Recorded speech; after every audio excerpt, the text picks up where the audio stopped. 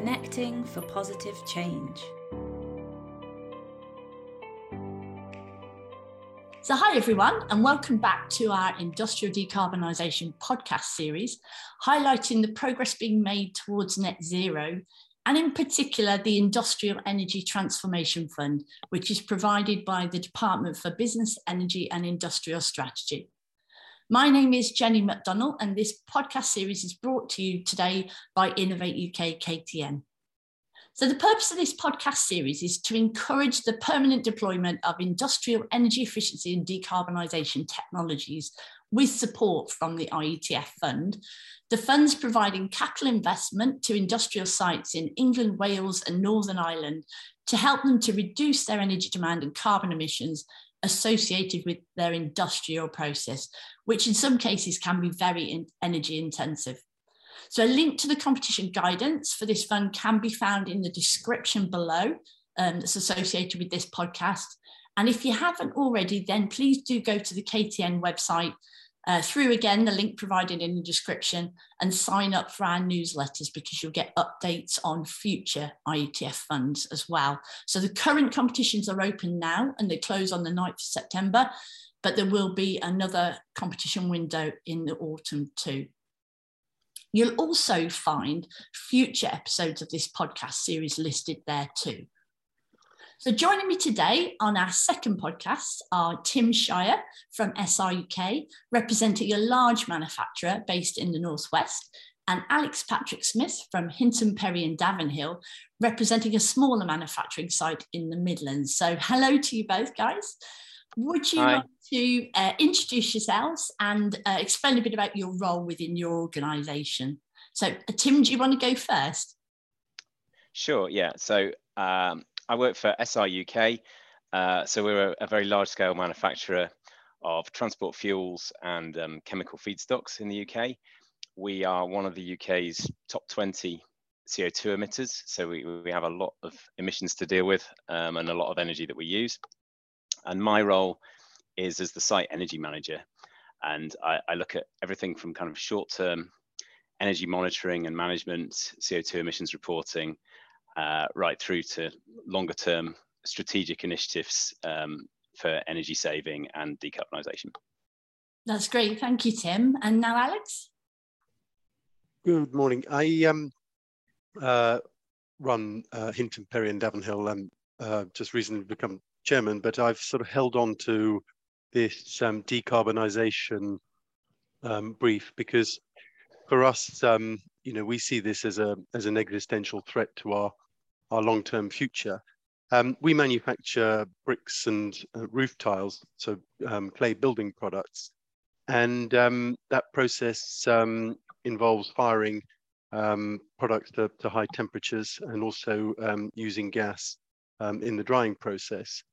And we really see our journey to decarbonisation as something that is, a real imperative and something that we want to accelerate as quickly as possible, because we currently emit over 8,000 tonnes of CO2 a year, which may in itself not sound like a huge amount, but it is roughly about a kilogram of CO2 per pound of turnover.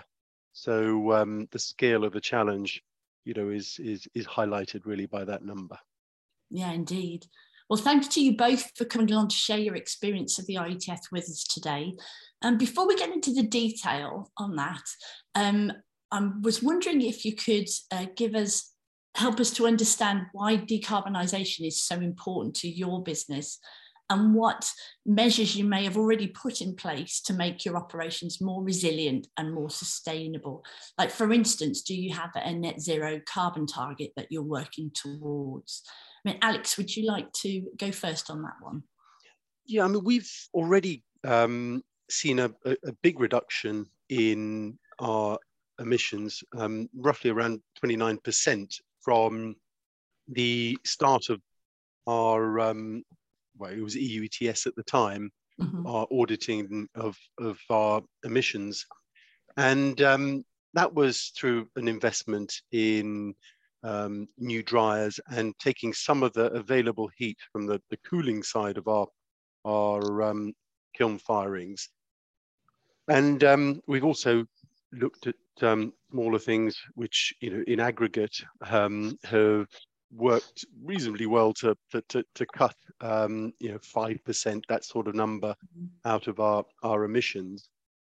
But this is always, you always go for the low-hanging fruit first, and the sort of next challenge is a step up in the level of complexity, and our focus now is on energy efficiency, really using every little bit of energy that we generate and waste, and that for us is in the form of heat that is expelled through flue gases and currently goes to waste. So that is our current focus in the next step in our decarbonisation journey.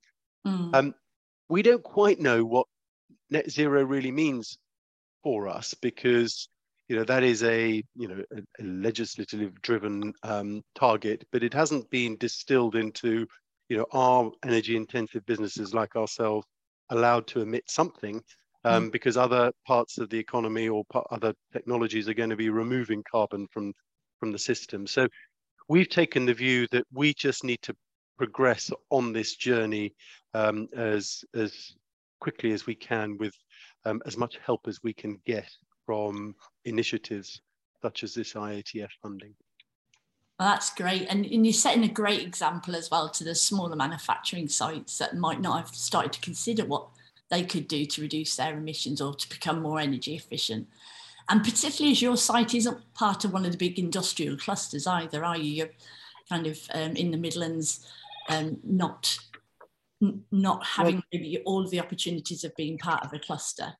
So, yeah, well, I mean, we're in an area that used to be, the industrial heartland in the Black Country, and we are currently out of an industry that used to be quite strong in the area, the last man standing, and so the brick and tile businesses that were in our area have all closed and moved away, and or been swallowed by larger organizations who've reorganized things. But for us, we're a family business, and our capital is invested in this business, and we want to preserve it. We've been going for 215 years, and we want to see a pathway to a viable future, and that means making sure that we produce our products with the minimum amount of fossil fuel input, and we're looking at all sorts of avenues to try and achieve that. That's great. So Tim, would you like to share SR's strategy for decarbonisation as well?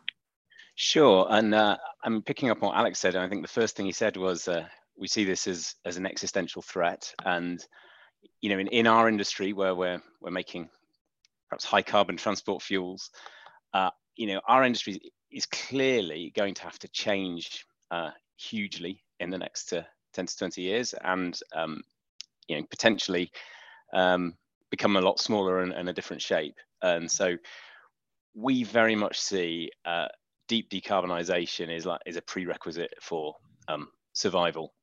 So we're very ambitious about decarbonisation. We've got some sort of published targets, which are for our operations, 50% CO2 reduction by 2030, 100% by 2040. We've got quite a lot of things in works. If everything goes according to plan, as well as it might, we're looking at we might be able to get 90% CO2 reduction of our manufacturing operations by the end of the decade, and that's what we're sort of kind of hoping for. Yeah, that'd be amazing. There's still our products also need to be decarbonised, and that's probably a whole different subject as well. So yeah, and we've made pretty good steps. So since 2016, we've reduced our emissions by about 500,000 tonnes per year, but we're still emitting nearly 2 million tonnes, so we've got quite a long way to go. Yeah, but like optimistically by the end of the decade. That's not that far off, really. So that is a great target to have. It's not that far off, and I mean, there's a lot of things we have been working really quite hard on that are maybe just starting to come to fruition. So we are part of an industrial cluster, the sort of HyNet Northwest cluster. Yeah. And so the low carbon hydrogen manufacturing will be, on our site, kind of operated and maintained by us. So that's a big piece of it. There'll be carbon capture infrastructure. So a big amount of the carbon is made, as a chemical reaction in our products, but with the infrastructure there, then we're working through the carbon capture projects. But actually energy efficiency is really the top priority, because carbon capture reduces carbon but costs money to run, whereas energy efficiency reduces carbon and saves operating costs. So it's kind of a win-win, really. So that's our the next few years we're hoping to make quite a big dent with energy efficiency. Well, that's great. Thank you. I guess, actually, Tim, if you'd like to carry on now, would you like to share an overview of what the IETF funding is helping you to deploy at Stanlow Refinery?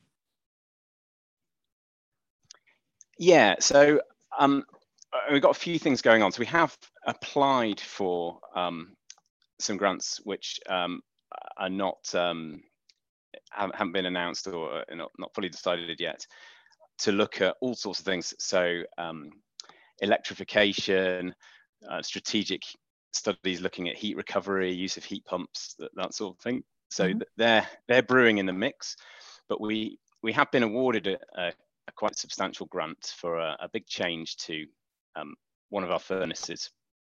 And the counterfactual, if you like, what we had to do anyway, we had a furnace on site that was it's about 46 years old. For environmental reasons, we needed to upgrade to reduce NOx emissions. There was quite a bit of maintenance and patching up needed doing to it, and that was several £1 million worth of work.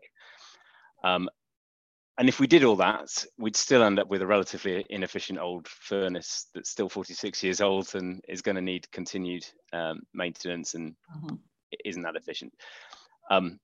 So what we really wanted to do is replace the furnace, build a brand new one. So the new one is about, when it first goes in, 2023, it'll be about 4% more efficient, which is saving between 10 and 20,000 tons a year of CO2, because it's very big. But it's also going to be set up to be ready for 100% hydrogen firing.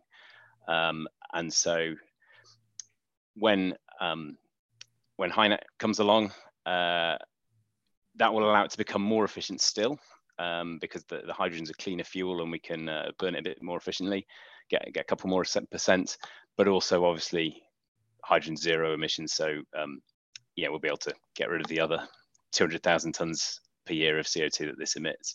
And the grant, obviously the complete replacement is considerably more expensive than patching up, and so the grant supports pays for some of that difference to enable us to do the transformational project, if you like. Yeah, absolutely. So it's helping you with the additional cost of it being extremely energy efficient and hydrogen ready. That's right. Yeah, that's great. I mean, the fact that you have the potential to switch to 100% hydrogen once the hydrogen supply arrives in your area it's so exciting, and that's going to make a real difference to UK carbon emissions, and shows other sites what can be done as well. So Alex, would you like to share an overview of how the IETF funding has helped you to prepare for future deployment at your site in Dudley? Yes, I mean the grant we were awarded was for a feasibility study to analyze what's required to capture the heat from the firing side of our kiln cycles and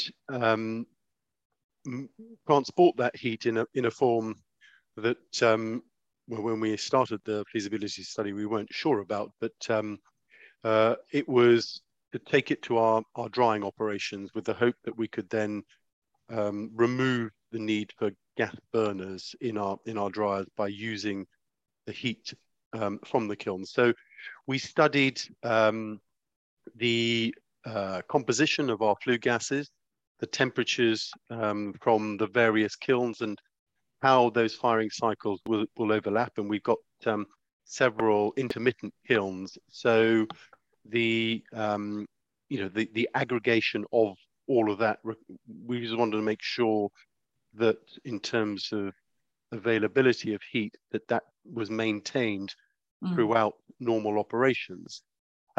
We then looked at the heat requirement within our dryers, and we looked at that for each hour of each day for each dryer, 7 days a week, and throughout the whole year.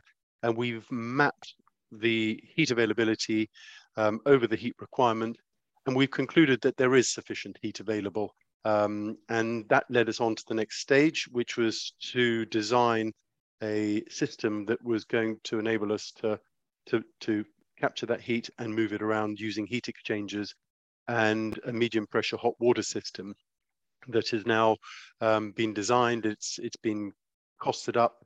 We're still, subsequent to this grant funding project, just working on things, actually partly as a result of another KTN initiative which we were involved in, which was the IX challenge, which has thrown up other potential companies that can help us on delivering this potential solution. So all of this is feeding into a new application for the deployment, which we're hoping to put in this second phase of the IETF funding. Thanks, Alex. That was really great. Thank you very much for the plug for the IX chat programme as well at the KTN. For the listeners, if you're not familiar with IX, it's the Innovation Exchange. So if you're a challenge owner and you want help to find solution providers, different companies or universities that can help you solve a business challenge, then do come and have a chat with us. And again, another great project, and hopefully easy to replicate at other manufacturing sites as well. So I hope both of these projects have given the listeners some ideas of what they can do at their site. So now a question for both of you. There's been a reasonable amount of funding for R&D and for deployment of industrial decarbonisation over the last few years. But given that the IETF programme is due to end at the end of March, and the last competition to be able to bid for support is going to be this autumn, what further support would you like to see from government? For instance, has this capital investment style funding been really useful? Or maybe would a tax incentive be more attractive to your company in order to sort of keep up momentum for industrial decarbonisation? So Tim, would you like to go first? Yeah, so I mean, we found this funding source to be very useful, both in terms of the money helping us get, perhaps projects we'd struggled to fund ourselves over the line, but also I think just the attention and the timing that the grant brings. It's sort of an opportunity that you could do later. It sort of gives you that incentive to do it now. Yeah. So I think more of the same would be good. I mean, our shopping list for energy efficiency items is still huge. So this is good to continue. I think that there may be, moving out into the sort of medium term, there is still a lot that can be done with relatively well-proven technology, and IETF, as I understand, is really focused on deployment of proven stuff. I guess as we dig deeper and deeper, there'll be more need to perhaps underwrite some of the technology risk for trying more ambitious stuff. Yeah. So some kind of funding that would support that might be useful in the medium term. And yeah, the only kind of comment from our side really on making it a better fit is we have very limited windows when we can deploy major investments. So we only shut down parts of the plant once every 4 years. So there's the choreographing of feasibility studies, detailed engineering, procurement of long lead items, delivery and construction needs to fit in with that. And we have found it a little difficult, get the right grant window and the right timing, and the lengths of the window, because our projects often, very long gestation for building huge pieces of kit. Yeah. So that's something that could perhaps be improved. But basically it's a very good fund, and we'd like to see it continue, definitely. And particularly at the moment, I imagine the lead times are particularly bad at the moment with energy crisis and the Ukraine war and everything else causing problems. Yeah, and there's a lot of cost uncertainty. We've heard of things, of quotes, only being valid for a few hours, and things like that. And then lead times have gone out, and that is a big risk for us. If the kit arrives months late and we miss the window, it can't go in for another 4 years. So it's really a challenge. Yeah, I can imagine. And you mentioned you would, in the medium term, you could see an R&D fund being useful. So the Industrial Energy Efficiency Accelerator is another fund from BEIS, which is exactly for that purpose. That, unfortunately, is in its last round of funding. So it's good to hear that type of funding is also needed. So I will feed that back. So, Alex, do you agree with the comments made by Tim, or is there additional support maybe that's needed for smaller industrial sites in particular? Are there any gaps in the current funding because of being a smaller site? Well, I would certainly echo a lot of what Tim has said. I think, we found the fund useful. It sort of acted as a catalyst, really, for getting everybody engaged in this, particularly getting a partner involved in the project to work with us on this. And so I think the fund itself has worked well for us. I think there are certain things about some of the sort of time and bureaucratic elements of the monitoring and doing all that sort of thing. And also, I guess from a smaller company's perspective, you put a lot of effort into the application, and because it's a competitive thing, you may not be successful at the end of it all. And I think there's a danger potentially that that could be demotivating for companies who are not successful because of the amount of work that went into it. And I certainly would like to see a fund or a future evolution of it remain in place, because I think it is support for these type of capital investments that we're looking to do that is necessary to make a realistic payback. Yeah. And there is one other thing that I look at, and I from a UK perspective, we've now part of the new UK ETS scheme.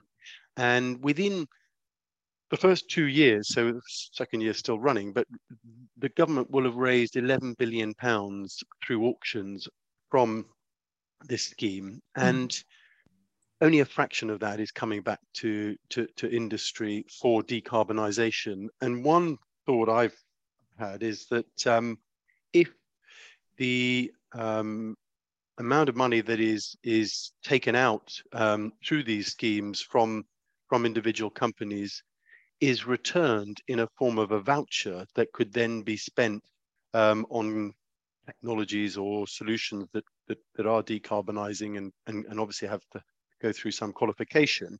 But there, rather than sucking money out of businesses that could be used for investment, it provides a direct channel for that to be put back into the right areas. I did mention that to a minister who said that hypothecation is not an attractive thing for the Treasury, and it didn't make very good policy. But I would disagree. I would say it makes very good policy, but possibly not good politics. And I think the visibility of a scheme like that, could be helpful for everybody. I completely agree. I think that's a great idea. And in fact, when I used to work in the oil and gas industry, the Brazilian government used to have a scheme exactly like that, that if an oil company invested in R&D to reduce their emissions, then they didn't have to pay as much tax, or they got money back in that way. So it can be done. So I will definitely feed that back to Bays and see if we can make that happen. Well, I'm afraid we need to wrap up now. But huge thanks to both you, Tim and Alex. It's been great to have you with us today and to learn about the progress that's being made in industrial decarbonisation in the UK. Thank you, everyone, for listening. Any links mentioned today, and as I say, a link to the KTN website have been added to the description of the podcast. So don't forget to sign up to receive newsletters and updates about the IETF funding. In the next episode, we'll be hearing from some of the delivery partners, so CR Plus and Envira, who are using their energy experience to help industrial sites to make industrial decarbonisation a reality. So until then, thanks again for listening and goodbye.